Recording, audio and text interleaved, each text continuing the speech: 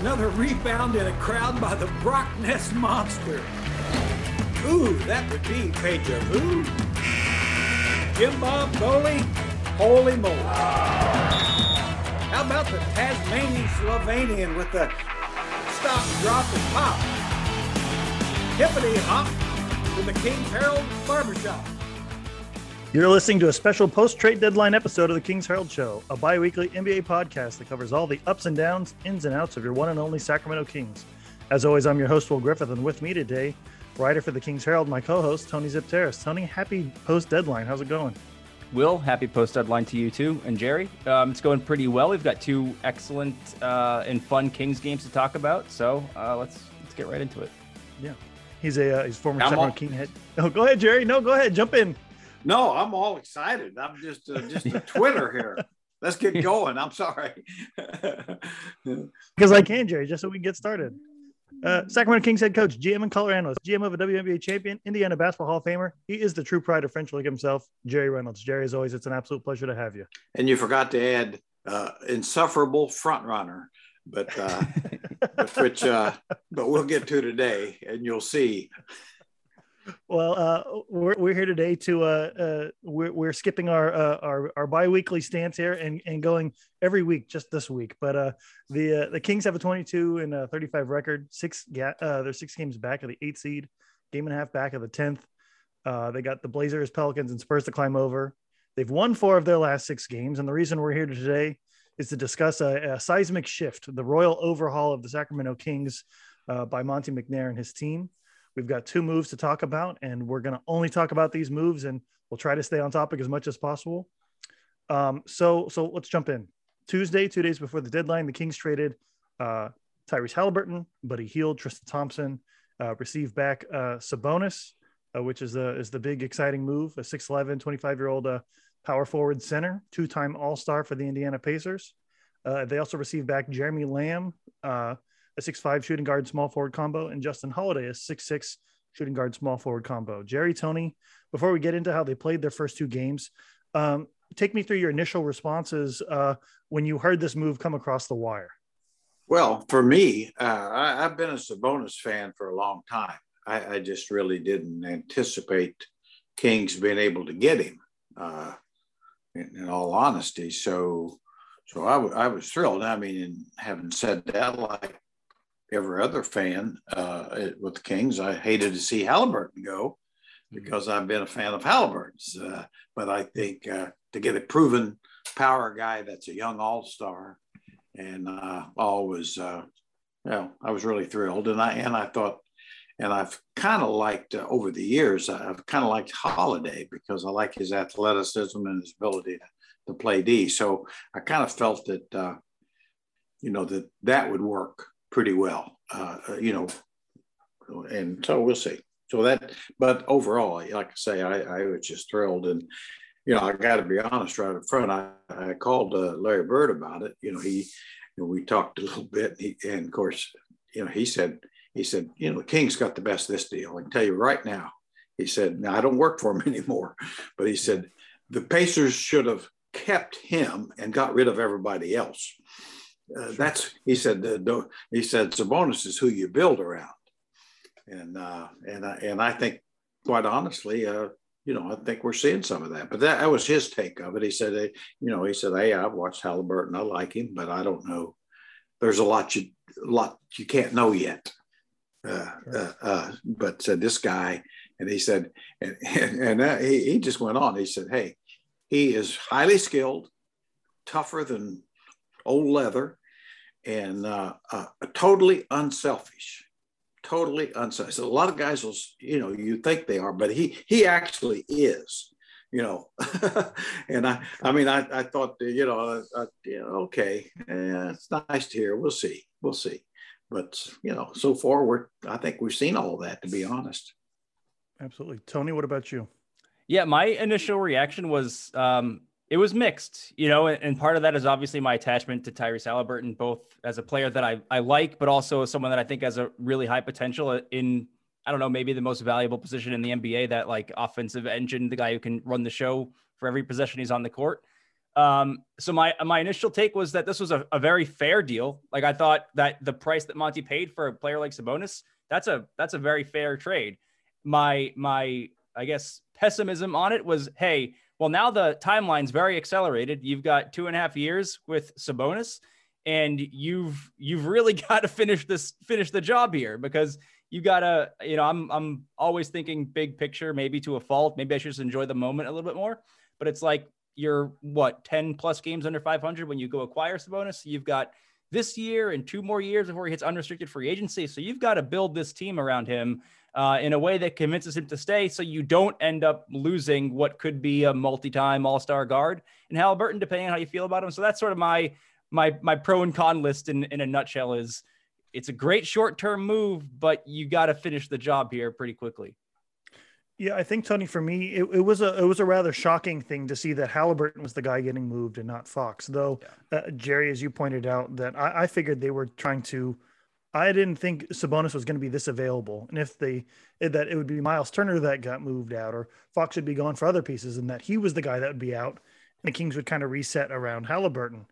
So to see Haliburton be the one shipped out, at first it was dizzying. It was kind of like, oh, wait, hold on a second here. Now what do the Kings have? In fact, Jerry, it was me talking to you on the phone that same day that was the smelling salts. I got knocked out for a second, and you were the one who brought me to it again. I went, oh, okay, like, all right, if Larry Bird is the one here, if Larry and Jerry are both okay with this deal, I think I'm okay with this deal too. Greater basketball minds than I'll ever be. But for me, I think the biggest thing was we've called for Monte McNair to pick a direction. We've said it here. We've said it in print. Pretty much everyone in Sacramento said, just do something. Either commit to rebuilding to the draft, or commit to getting somebody of his caliber. And to Monte's credit, that was something that he was able to do. Jerry, as a former GM, how difficult is it to trade for a multi-time All-Star like that? And how far back do you feel like these discussions had to go for a deal like this to be successful? That's a great question. Well, to answer your first part, it's very difficult, I would say. And I think a couple things come into play, and this is just a guess, but from talking to some different people that, I think probably Monte might have preferred moving Fox, but you can't trade people that you can't trade for different reasons. And I think in Fox's case, mostly just contract. Just the contract. It really is not talent, because he's highly talented, as we're starting to see again. But and I think the same thing from the Pacers' point of view. I know they'd like to move to Miles Turner, but I don't think he has near the value that most Kings fans think. And I think that's what they found out, that they couldn't redo their team or try to redo their team with Miles Turner. Moving him and getting anything that would make a difference. And so that's kind of in simple terms, the old deal, you can't get an asset without trading an asset. And that's just what they did. And, time will tell. A lot of the national media, for some reason, they thought the Kings didn't get the best of that. And I'm thinking, you really don't watch Kings games, do you? But that has nothing to do with Haliburton, because I watched his first game with the Pacers. He was very good. Now, he did actually play kind of poorly down the stretch, made a few turnovers, but he's going to be awfully good there. Whether he'll be a multi-time All-Star or not, I think that's a real stretch at this point. But getting to Tony's point too, I just want to say, it's like, the Kings actually gained a point guard. It's called Sabonis. Yep. You just do it different. I mean, it's just like the Kings of old. Really, they're with Weber and Divac. I mean, you can, run your offense a different way, and certainly early returns are pretty impressive. So there's that. So Jerry, I only because I watched that Indiana Pacers game too, and I watched some of the pregame stuff where you could tell Tyrese Haliburton was still pretty raw emotionally from all of this. As a GM, we've talked about this a little bit before in the past, but how would you handle talking to Haliburton, who obviously loved the city, who loved this team, who had been embraced by the community, How do you sit down and tell him that he's been sent out rather unexpectedly like that? Yeah, that's a great question. I mean, and that, boy, that'd be hard, especially when you've drafted him. If you're Monte McNair and you've drafted him, I think the only way you can is just to tell the truth. It's like we really need to turn this team and change it, and you know that because you've been here, and you know as good as you've played and your potential where we are, and you're good enough. You're the player that's good enough and showed how good you are that we could actually get a young two-time All-Star at a position of real need that we just didn't have on the roster. Not that you're going to say, well, we have other point guards that are as good as you, because you don't, but you got some other pretty good ones. I mean, Davion Mitchell in particular that. We just don't know yet on him how good he can be. But so I think just laying it out there, and it's not going to help his hurt feelings at first. But I mean, if once he thinks about it, I mean, it's like, well, he's going to a good franchise that really values him highly, closer to his roots. His trade value has been established, that he's really a highly respected young talent, that he could generate this kind of return. So, and it's a business, and I'd be quick to remind him, it's like, 90% of players get traded. 90% of all-star types get traded. Only some rare, truly greats are able to stick with their teams. I mean, the best point guard in the world is Chris Paul. How many teams has he played on? And what has he done wrong other than make them better? Each one make them a lot better. So anyway, I think I'd try to approach it that way. I mean, I know he took it, I think probably, like they don't want me. Well, of course, that's not true. Yeah. That's just not true. And of course they wanted you, but this is a business to where, winning 25 games a year, this franchise can't stand much more of that. It just can't. No. Tony, were you surprised at what was given versus what was gotten? Were you surprised there were no draft picks involved, for example?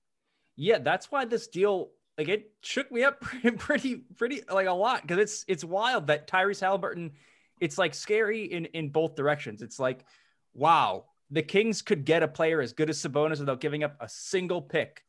So that's awesome for the Kings. At the other end of it, it's like, wow, Tyrese Haliburton was so valuable, was so highly thought of, that someone would trade Sabonis for Haliburton. So on both ends, it was kind of shocking that the Kings didn't have to give up anything extra, and that, Haliburton was actually this highly regarded around the league that you could get a player like Sabonis for him, which in some ways makes it like a really great deal for the Kings, because they have all their future draft picks. They could go trade them for more good players. That's certainly a route that Monte McNair could go in.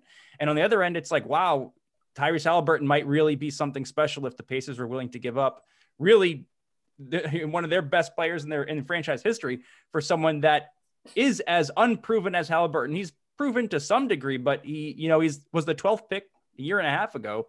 And that was equal to a guy like Sabonis is pretty crazy. Jerry, what about you? Well, it's also interesting too, with Indiana. I mean, people forget, they've got Malcolm Brogdon. Yeah. Now he's been hurt. So now I know they'd probably, I'm pretty sure they'd like to move him, but they couldn't at trade deadline. So that'll be an interesting little dance through the rest of the year there, and see. But Malcolm Brogdon, quite honestly, may be better than Haliburton when he's healthy.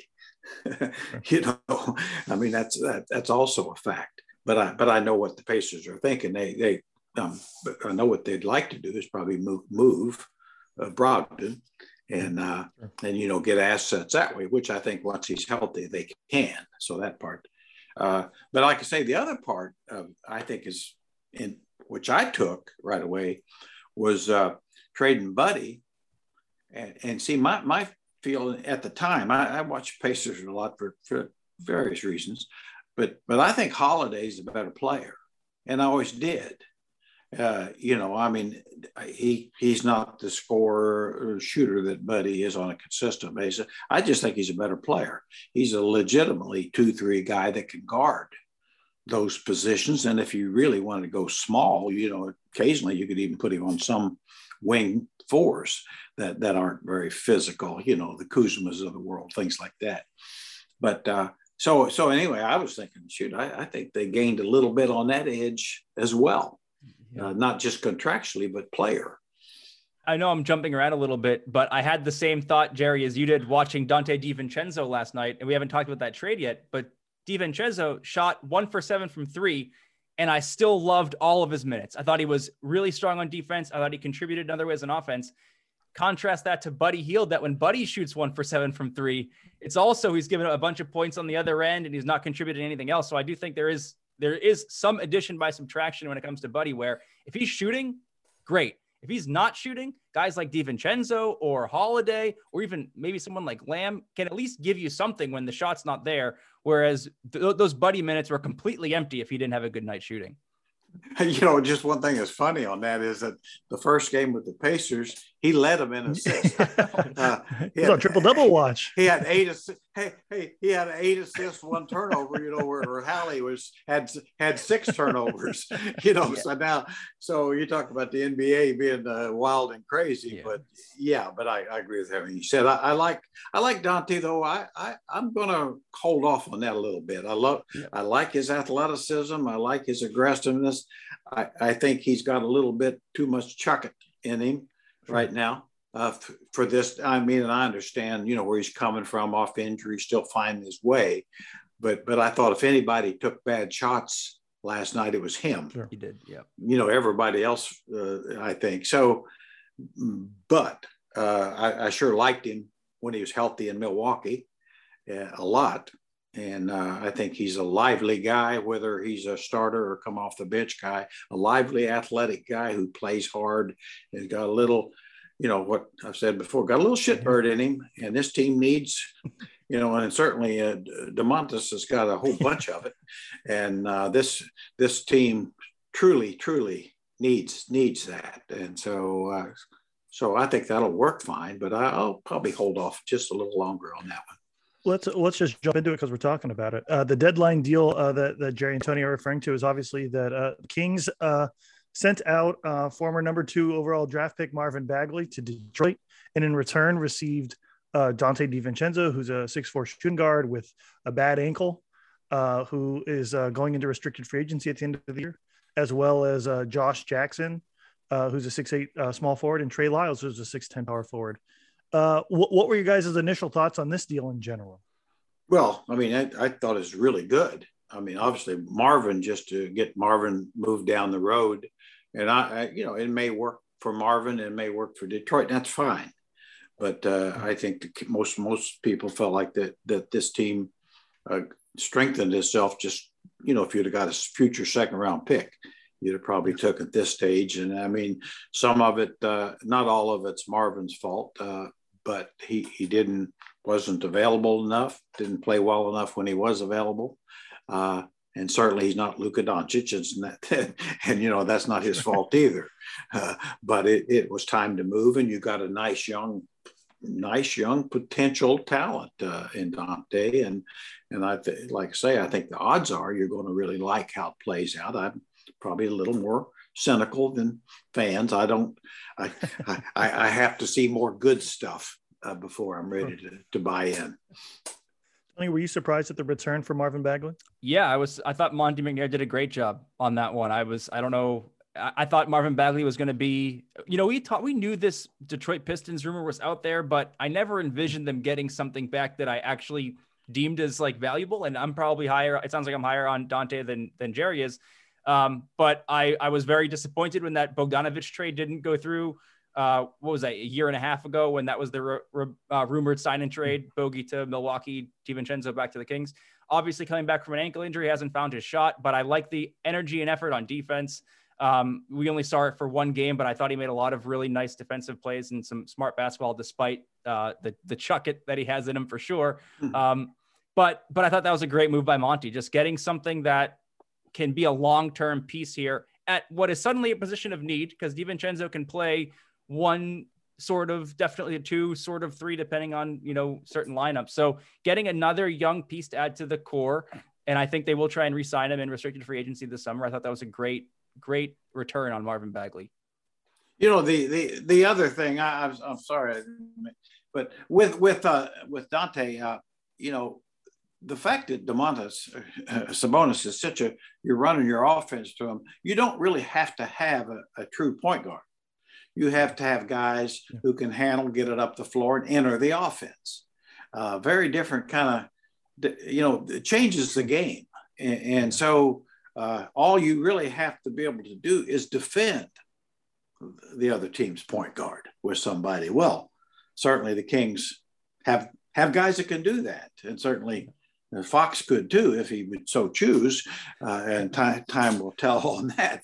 But so I think that's one thing that you have to kind of keep in mind. It's a little bit of a different game when you have a focal point that you can run. It's kind of like Jokic in Denver. Who cares who their point guard is? He's their point guard. And that's what Sabonis is, a lesser version of Jokic, but nonetheless, that it's kind of the same. It's one of those things, Jerry, that for me, I was in regards to the Bagley trade, I was expecting second round picks or a protected first round pick to go out for this haul. Not that Donte DiVincenzo is a world beater by any means, especially coming off of his ankle injury. But I don't know if I was the only one in this group, but I kept waiting to hear, oh, the Kings are sending out 2 second round picks, or the Kings have a lottery protected first or something to get rid of them. I'd have taken Trey Lyles for Marvin Bagley straight up. And I'd have been like, okay, it's something, it's not, it's a flyer on a guy that's 6'10" and can shoot a little bit. But so the fact that they got Josh Jackson, who, despite all of his off-court stuff, is a fairly, he's a player in the league, and Trey Lyles, who's still bounced around the league a little bit, but is probably a player in the league, off the bench, but a player in the league. And then on top of all that, Donte DiVincenzo, who, the Bucks basically, I think you were talking about this, Jerry, offline, that they just picked Grayson Allen over him because they assumed he would be a better player overall. But Donte DiVincenzo is a Grayson Allen type guy, a guy that you can get in there and stir shit up a little bit and piss somebody off and hit a couple of threes in the meantime. The return that Monte got for Bagley was shocking, because I was headed towards the point where I figured they're going to have to just cut this guy, or they're going to send him away for a 55 through 60 second round pick, and that's it. Yeah, those are great points. And I mean, I do think that I know kind of that with Milwaukee, I mean, they just simply like Grayson Allen more because I think basically he does a lot of the same. Basically, he does a lot of the same things as Donte, except shoots it better. Mm-hmm. Just a better shooter. I don't think he's quite as athletic as Donte, to be honest. But anyway, but like I say, to me, it's a steal, a clear steal. There's no doubt about it. I mean, I think Monte won this thing, and I couldn't agree with you more. I mean, Josh Jackson, and a former number 4 pick who picked in front of Fox, as people might remember, and Lyles was a first round pick. I mean, they're players in the league, and by bringing those guys in, you lost Woodward and Ramsey. Well, duh. Yeah. Jamias, I think someday may resurface as an NBA player. I don't see any hope for Woodward, never did. Mm-hmm. But, don't mean that bad. He might be the most wonderful person in humanity, but there was just never an NBA player there. And I never, other than he looked like one in his uniform. Are you guys surprised that there's some non-moves out there, some people that didn't get moved at the deadline? Are you surprised that somebody like Rashawn Holmes didn't get moved, or Harrison Barnes in particular? Well, I'm sure glad they didn't move Harrison. Now I think his stock and game, and he's still young, and I mean, I guess I would say this about Harrison. I think he's a guy I would stick with probably till trade deadline next year. Mm-hmm. Because I think it depends on what kind of pieces you get in the summer, because this thing might work. Yeah. and if you're struggling this time next year in the trade deadline, and you're not a legitimate playoff team, then his value isn't going to go down. He's a guy that every team in the league likes, so you can always trade him. You're not going to have to trade him for 2 future seconds. You can do something there. So, but I just think he fits perfectly with Sabonis and the style of play now. So I look at that different now. As far as Rashawn, I look at that differently as well.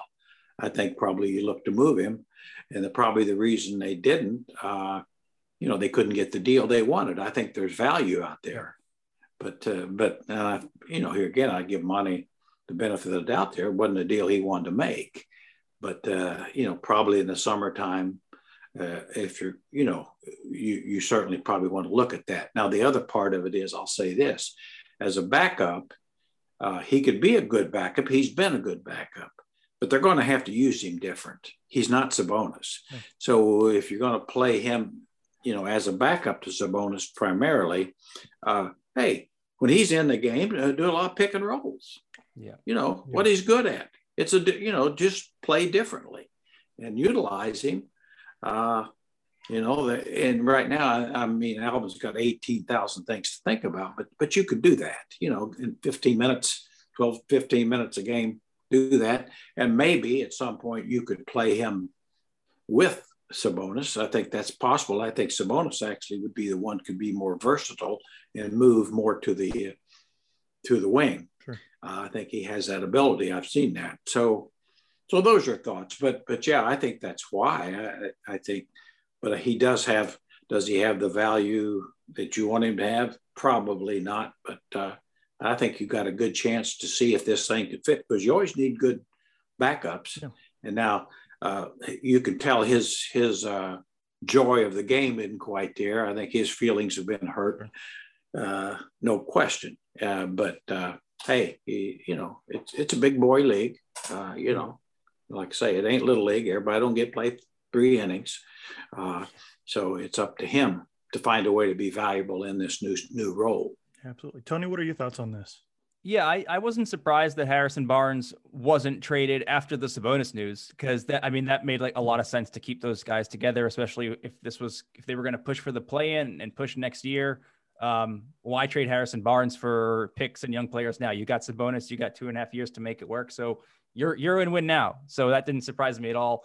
Rashawn Holmes has had a tough year. I don't think I'm speaking out of turn, because his mom said this on Twitter, that they've been dealing with some not family problems, but a close member of their family passed away. And it was really tough on Rashawn Holmes, and he had the eye injury. So he's had just a really bad year in every conceivable way, it seems like.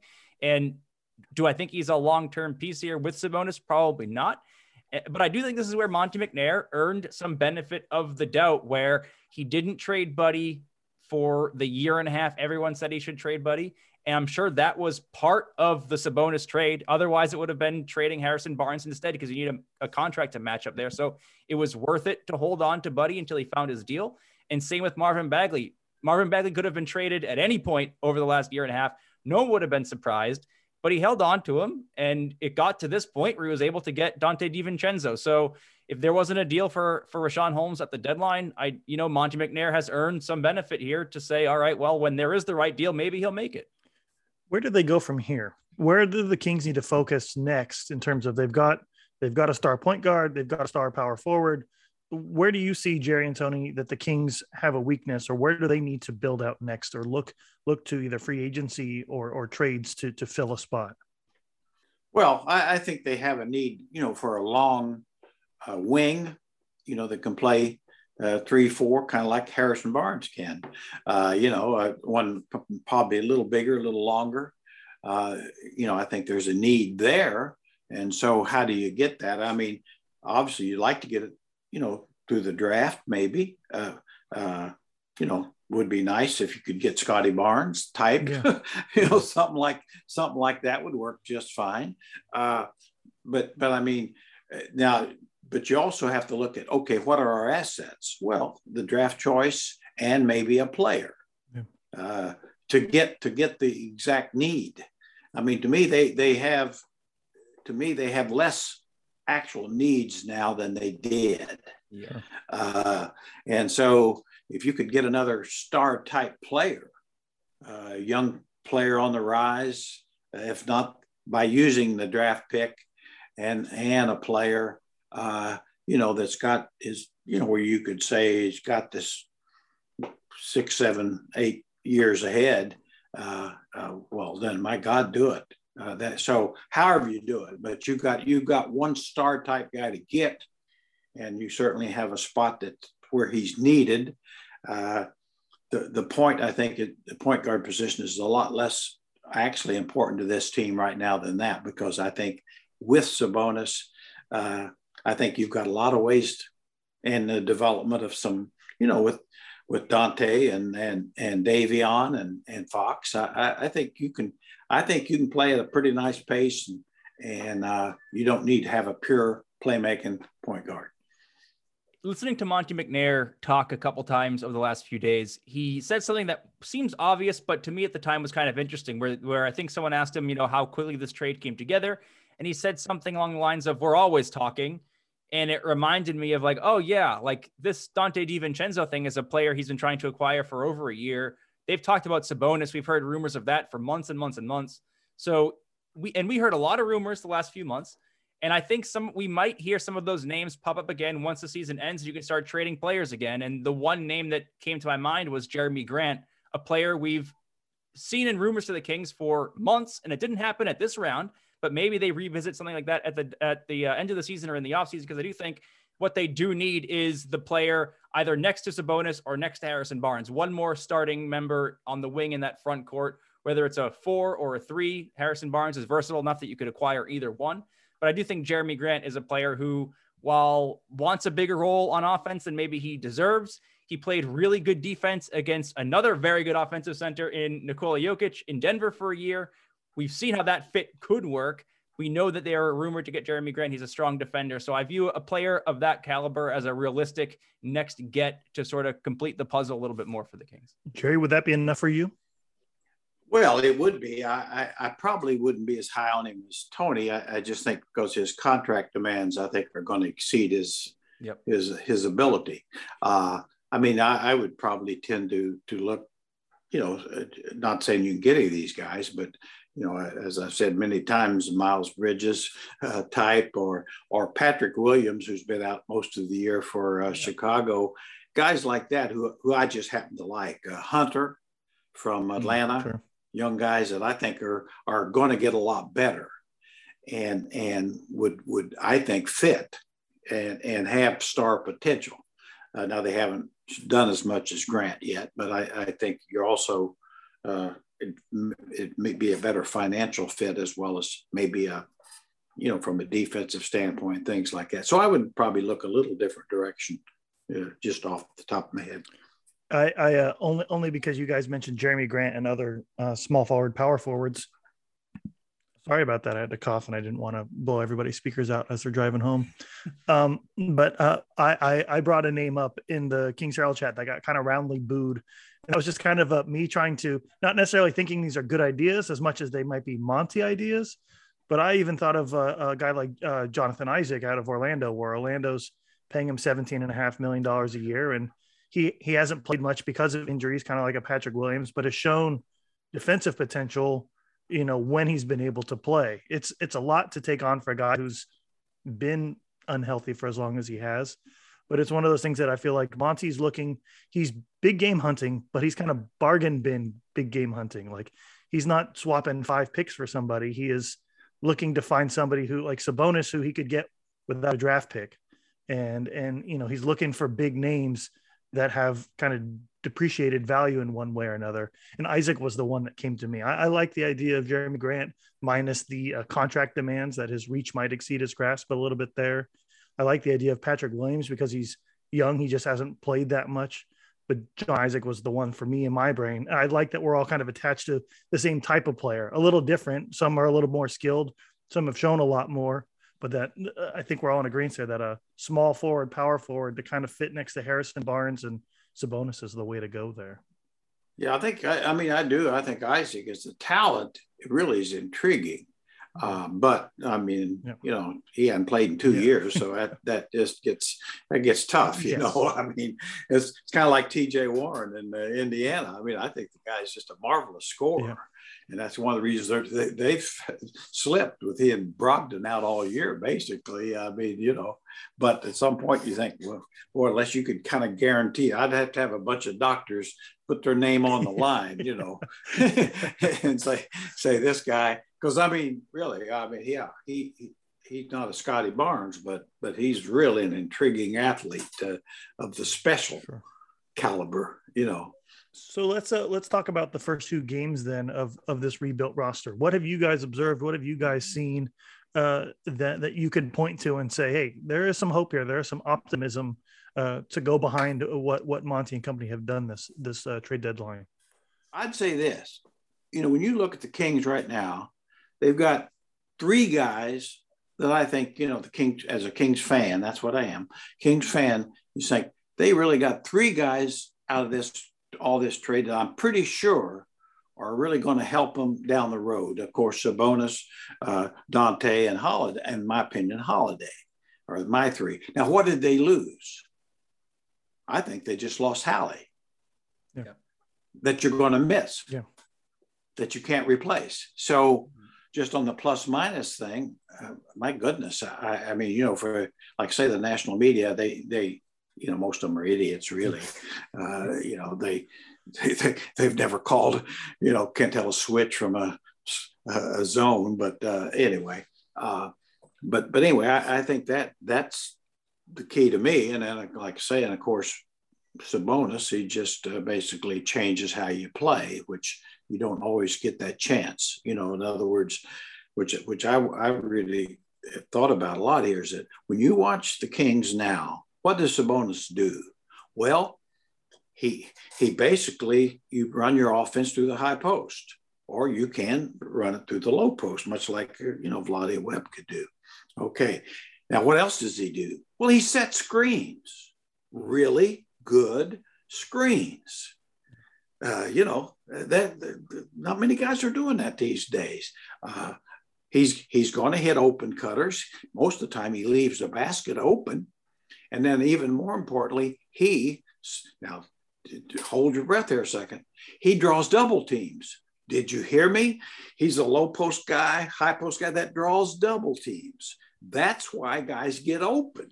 And my God, I mean, it's been a long time since we could say that. In the past, most of our big guys, if they drew double teams, it's because guys just wanted to go steal the ball from them. It wasn't a real strategy. So I just think it's remarkable. He has really, more than anybody else, and I'll credit Alvin Gentry for allowing him to play like that, and credit Fox and Harrison in particular. Of course, Holiday already knew how to play off of him, where they get it. And maybe the most important thing he brings that didn't mention much, it allows for a whole lot less dribbling by the friggin' guards. And we've seen enough of that for a couple of years. Just dribble, hoping somebody falls down or I can get off, chuck it up here somewhere. So they don't have to do that now as much. Anyway, so I'm done on that one. Tony, what have you seen in these first 2 games that are encouraging? Yeah, for as neutral as I was on the trade and even neutral leaning negative or pessimistic or whatever it was, the first 2 games in the Sabonis era were awesome. Like, it's a terrible time to be pessimistic on that trade because the Kings looked fantastic in 2 games. Sabonis did literally everything. The Kings look like they have better chemistry now. I said it last night, with 6 new players than they did in 3 years with the same exact roster. They're playing off each other beautifully immediately. Fox said it feels different. It looks different. I haven't seen so many cuts to open baskets from this team since I don't even know when the last time. I'm reminded of one play that happened in the first game with Sabonis. I forget who they played now. The Timberwolves. And it was getting down to crunch time. Sabonis' first game with the team. He the Fox is bringing the ball up. Sabonis tells everyone else to get out of the way. He tells Fox to get the ball. He tells Fox to run a pick and roll with him, and they get a bucket out of it. That's Sabonis showing some leadership, some offensive leadership, some basketball IQ in like game 1 minute, like 30. Like he just got here and he's already leading the team into smart offensive sets in the right moments. So I thought, I mean, it's hard to come on a podcast after those 2 games and have anything negative to say about any of this, because it has worked out so well for this short time that we've seen it. I certainly don't know if the Kings are good yet, but I can say that they're fun. And for somebody who's watched some miserable basketball these last couple of years, being fun is a really, really, really good start. And I will take watching a fun, bad team over a miserable team that we've gotten, for the last few years. There was one stat here that, Tony, you reminded me of that I wanted to bring up. This is a small sample size, obviously, because it's 2 games, but the Kings averaged 282 passes made prior to the Sabonis trade, which is good for 17th in the league. So below average. In the 2 games that Sabonis has been there, they've averaged 317 passes, which would stretch out over a season, be tied for first place. So the ball is absolutely moving in Sacramento right now. Yeah, the only negative, and there's still, the Kings are terrible defensively. I think they're trying harder. I see more effort, but it's a little discombobulated effort, and that's to be excused. I mean, I don't see how they could have a real comfort zone with that. So I haven't, I think it'll get better. I don't know that, but the effort's there, and they, the joy factor, and it's not just as fans. I mean, I agree with everything you said, Will. I mean, I've had a tough time watching these guys the last few years, and I mean, we've had bad teams in the past that I enjoyed. I had a good time with them because I thought, they played as well as they could. But this past year and a half, it's just been miserable. I didn't like the team, didn't like watching them. And a lot of times I wouldn't watch them. I'd turn to something else. But now, no, they are fun. And I think that defensively, and that's what Alvin will have to, work on, is I think he got some guys who can play defense better. And, hopefully that'll get better. I think it will. I think everybody's about the play-in or playoffs or whatever. I don't think this team will actually make the play-in, to be honest. And I'll tell you why. Because the Pelicans have 5 more home games.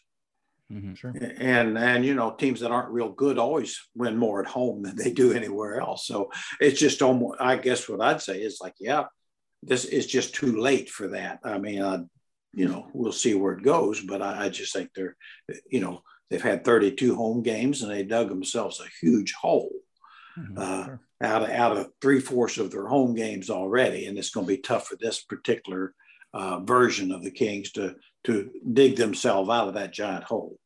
Last thing before we wrap up, I want to hear your guys' opinions on De'Aaron Fox and just how he's played these last 2 games in this kind of renewed Sacramento Kings season, how you feel like he's performed with all these new pieces around him.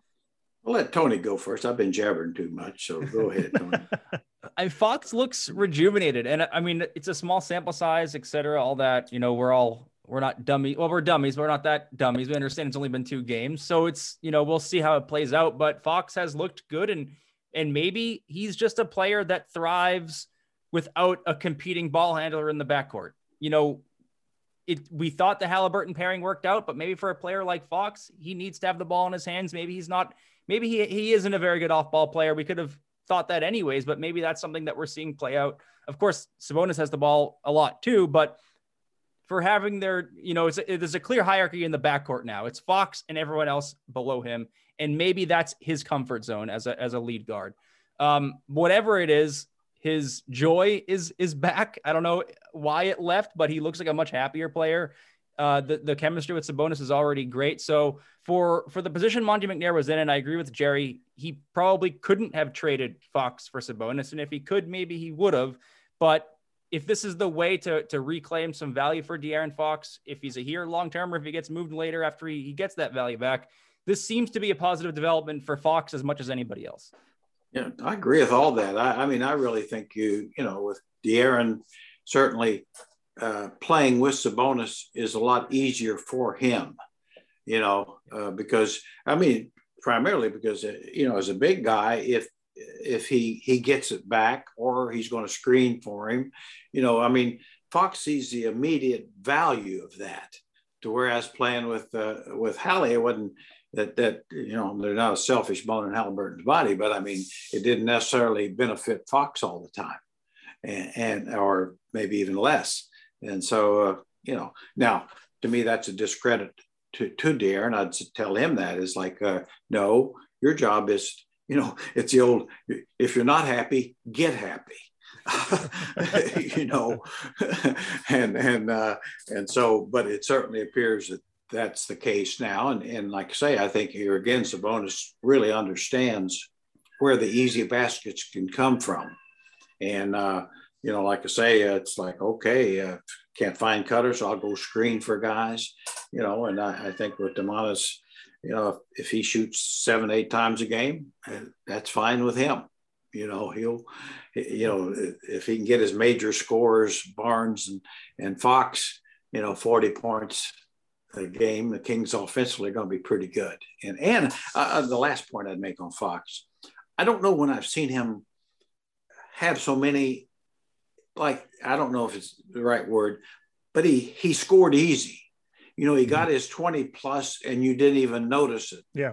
As opposed to him really, when he had his 25, 30, you think, my God, he ought to. He ought to have that many. So I mean, it's just a, perception thing. Maybe I'm wrong, but it just seemed like, boy, I mean, Fox got it, got his the way good scores should get theirs, just all part of the deal. Well, let's Tony, let's roll over to the Patreon question of the day, and then we'll run to Jerry's. Well, first I'm going to ask about the Super Bowl, and then we'll do Jerry's the Reynolds wrap up. So go ahead, Tony. All right. Thanks everyone for submitting questions this week. I know we got a lot with the trade deadline, and we're going to ask one here. We'll get to them. A lot of them are bigger picture questions, so we can sort of save them. But if you want to submit a question or subscribe to our Patreon, go to patreon.com/Kings Herald. And for submitting questions, you can do it there. You can just do it to me and Will on Twitter or on the website. We'll find it if you ask it. This question comes from Joe Sanchez, and it's something we've sort of talked on, but I'm interested to hear what Jerry says too. Joe says, if you land a top 5 pick, are you packaging it out to grab a star, or are you taking the pick? And I would even extend that myself and say, no matter where the pick is, top 5 or end of the lottery, Jerry, are you taking this pick, or are you trying to get better immediately now and trading it? Well, it depends on who you think is available with the pick. Yeah. I mean, that's a cop out, but it's not. I mean, it's like, well, until you see, who could be there, if it's somebody you don't think is ready to play at all, or couldn't beat out certain guys that you already have, I think you'd look to move it. And then on the second part of it is if, and I always say you should look into terms of, can I get somebody better that potentially than with the pick than the pick, who you can get with the pick. It's really that simple. I always go back to, trading the rights to Billy Owens for Mitch Richmond. Well, I thought that was really a smart move at the time, and it was. You got somebody a couple of years older, but he was a proven deal. And people could say, well, Billy's going to be the next Larry Bird or whoever. They could say that, but he wasn't. Yeah. and never was. And that'll be the case with this draft. I mean, I always say that the team with the most lottery picks on it is the Orlando Magic, by the way. I think they have 9 lottery picks, former lottery picks, and they're the worst team in the league. So don't, you don't want to be fooled by that. I like I say, always look at, the talent that's there, and you think that's the guy. It's kind of like Golden State. I think Kuminga is going to work out fine, maybe Moody eventually. But, if you had a Kuminga type at 5 and you had 5, well, that might work for you. Or even Tony's guy, Wagner. I mean, that might work for you. But I mean, if you're not sure of that, then so I always like the idea of always thinking in terms of shopping the pick and somebody to get somebody that's a sure thing that can trot out there and make you better. Yeah. As opposed to the guy you hope can trot out there and make you better. Jerry, as a follow-up to that, because this is something I've been struggling with a little bit with the Sabonis thing. And I think you saw someone like Daryl Morey on a much grander scale say, hey, we got Joel Embiid. This is our window. We'll trade 2 picks. We'll trade Ben Simmons. We got to get James Harden. Do you think there's, on a much smaller scale, is there the same urgency here with Sabonis where it's like, all right, we got Sabonis. This is our window. We've got to get the good players right now. That's where I come back to trading the pick where, do you think Monte McNair has some newfound urgency to get better immediately now that he's got Sabonis on this window of his contract before he's unrestricted, or is that not in your mind yet? Well, that's a great question. I mean, I think there is urgency. I always think there's urgency in the NBA to get better. Yeah. If you're not getting better, what are you getting? I mean, there ought to be a goal, but to say you have to trade the pick or feel like, like you're under pressure to trade the pick, I wouldn't think, I don't mean that. I don't think that makes any sense because you might like where you are with the pick. Yeah. I mean, you might have the Halliburton type there at 6 or 7 that you really like, and you feel like you're pretty sure, and certainly Monty's record in the draft looks pretty darn good. So no, I think is there, in fairness, is there pressure to get better? Yes, absolutely. You've got 2 or 3 good pieces, but you don't have enough, and so of course with the draft you hope that brings you one. And however, either taking the draft pick or some other way, but you need to get better. And I'm not sure you say, well, we'll draft somebody. We know he can't really play right away and help us make us better. We'll worry about that next year. Well, next year or next year. I mean, this could be. This franchise is got some issues, and it's for those of us or some that think that, okay, just tear it up in 5 years. Well, 5 years, you may not even have a franchise if the way things are here. I mean, I think you have to have some concern about the people that are paying $20,000 for tickets. And I guarantee you, they don't want to watch what they've been watching. Yeah. So anyway, I don't know if that answered your question or the gentleman's, but I definitely think you're not doing your due diligence if you don't look into what the value of the pick, either by taking it or trading it. Yeah, I'll just add to that I think Jerry's right in that you do need to do your due diligence on both sides of the coin. I just think this year, especially because there are so many power forwards, small forwards, and centers that are good and around that area. I will be holding my breath, hoping that Monty, even if it's the trade later, as we've seen him do with his little darlings like Tyrese Halliburton, and cutting his first 2 second round picks in Woodard and Ramsey. There's a lot of really nice talent around 10 right now, and which is where kind of I feel like the Kings are going to project to be. And somebody like Jalen Duren, who's 6'11", who's got NBA ready defense in my mind, who can pass a little bit. Somebody who I feel like, this would be perfect to put right there with Sabonis. Like I'm hoping obviously they are doing their due diligence. I know at the season ticket holders meeting that he talked about, they're already scouting. They've been scouting all over across the league for these college players and whatnot. But like, I'm holding my breath and hoping that they can, outside of trading for an all-star, outside of trading for that near all-star guy, there's enough talent there in the draft this year that they can certainly find a player that will help them win this year and for the future as well. Yeah, I mean, 1 and 2 on that. One thing about it is by having, kind of having the number of roster guys who are actually NBA players does give you, if you can't make that deal, but you do, you're not, the guy you're going to pick you're high on, but you're not sure he can step in and be ready to play, you might still feel comfortable doing that more so than if you didn't have, a Mo Harkless or a Holiday, those guys available. Yeah. That you say, well, he might not be able to play big minutes right away, but we think he's going to be really good down the road. And so that might say, well, unless we get the super trade, we'll just go down this road. Yeah.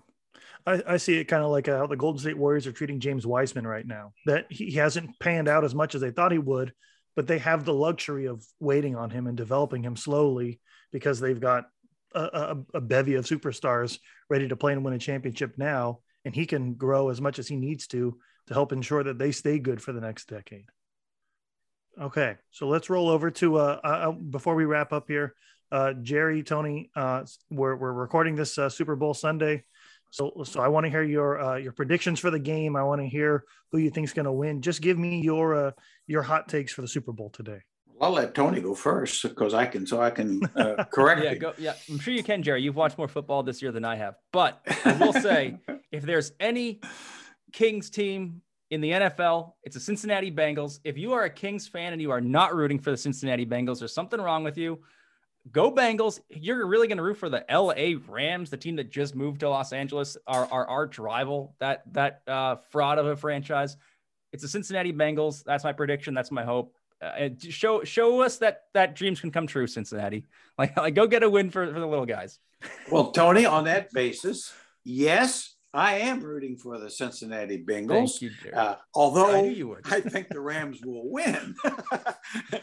Well, because they usually do. LA usually does. In a heartless business, professional sports, they have more talent. So that's why I think they'll win.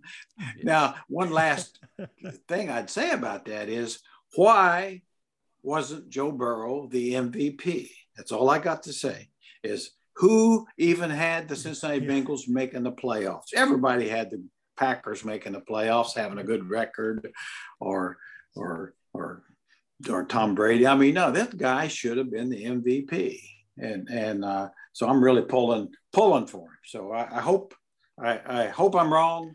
I think the Rams will win, but I want them to lose because, yes, they are located in Los Angeles, and that's enough for me. Well, we are 3-3 across the board. I am also rooting for the Cincinnati Bengals. I'm begging Joe Shiesty to have a really good game, get himself the MVP he didn't win in the regular season, and give Sacramento. Weirdly, and I don't know the Cincinnati-Sacramento connection here, other than like I love that one small team is rooting for another small team in an entirely different league, an entirely different sport. But there is a big connection between the Kings and Bengals this weekend. So go Bengals. Please don't let this Rams team win. All right, Jerry, let's wrap it up for you. Where's the Reynolds wrap up for us? Well, here's just a thought. It's been bugging me, kind of going along with the Joe Burrow thing. Is like, in the NBA, pretty much the three favorite guys, I think, probably to win the MVP, or maybe four, it would be Steph Curry, Jokic, Antetokounmpo, or Embiid, probably, right? Most people, that's who they think. Hey, I can tell you right now who should be. It's Ja Morant. Do you realize that all four of those teams I mentioned were expected to be really good? Nothing's changed. I mean, they were expected to be but there's a team that actually really Memphis, with the exception of the Warriors and the Suns, they have the best record in the NBA of A. Now, who saw that coming? And why do you think that's there? I mean, there's several other reasons, but the most valuable player on that team is Ja Morant, which makes him the most valuable player in the NBA. And that's it. Don't argue with me about it. It's a case closed. He deserves it. He won't get it, but he deserves it. Okay, I'll use my media vote, and it's Ja Morant. And Jerry's got us hostage here. All righty. Well, for everyone who tuned in today, I want to thank you very much for listening to a special post-trade deadline episode of the Kings Herald Show. We're hoping to get this out as soon as possible, so Monte McNair can't do something else to tear down the team that we have to talk about. If not, we will. If something else happens in the meantime, maybe you'll get another special episode. But until then, you've got 2 weeks to sit and talk about what every smart thing Jerry said and every dumb thing I've said, and we will see you guys in 2 weeks. So thanks very much for listening, and go Bengals. And if you talk about all the smart things I've said, you won't have to talk much.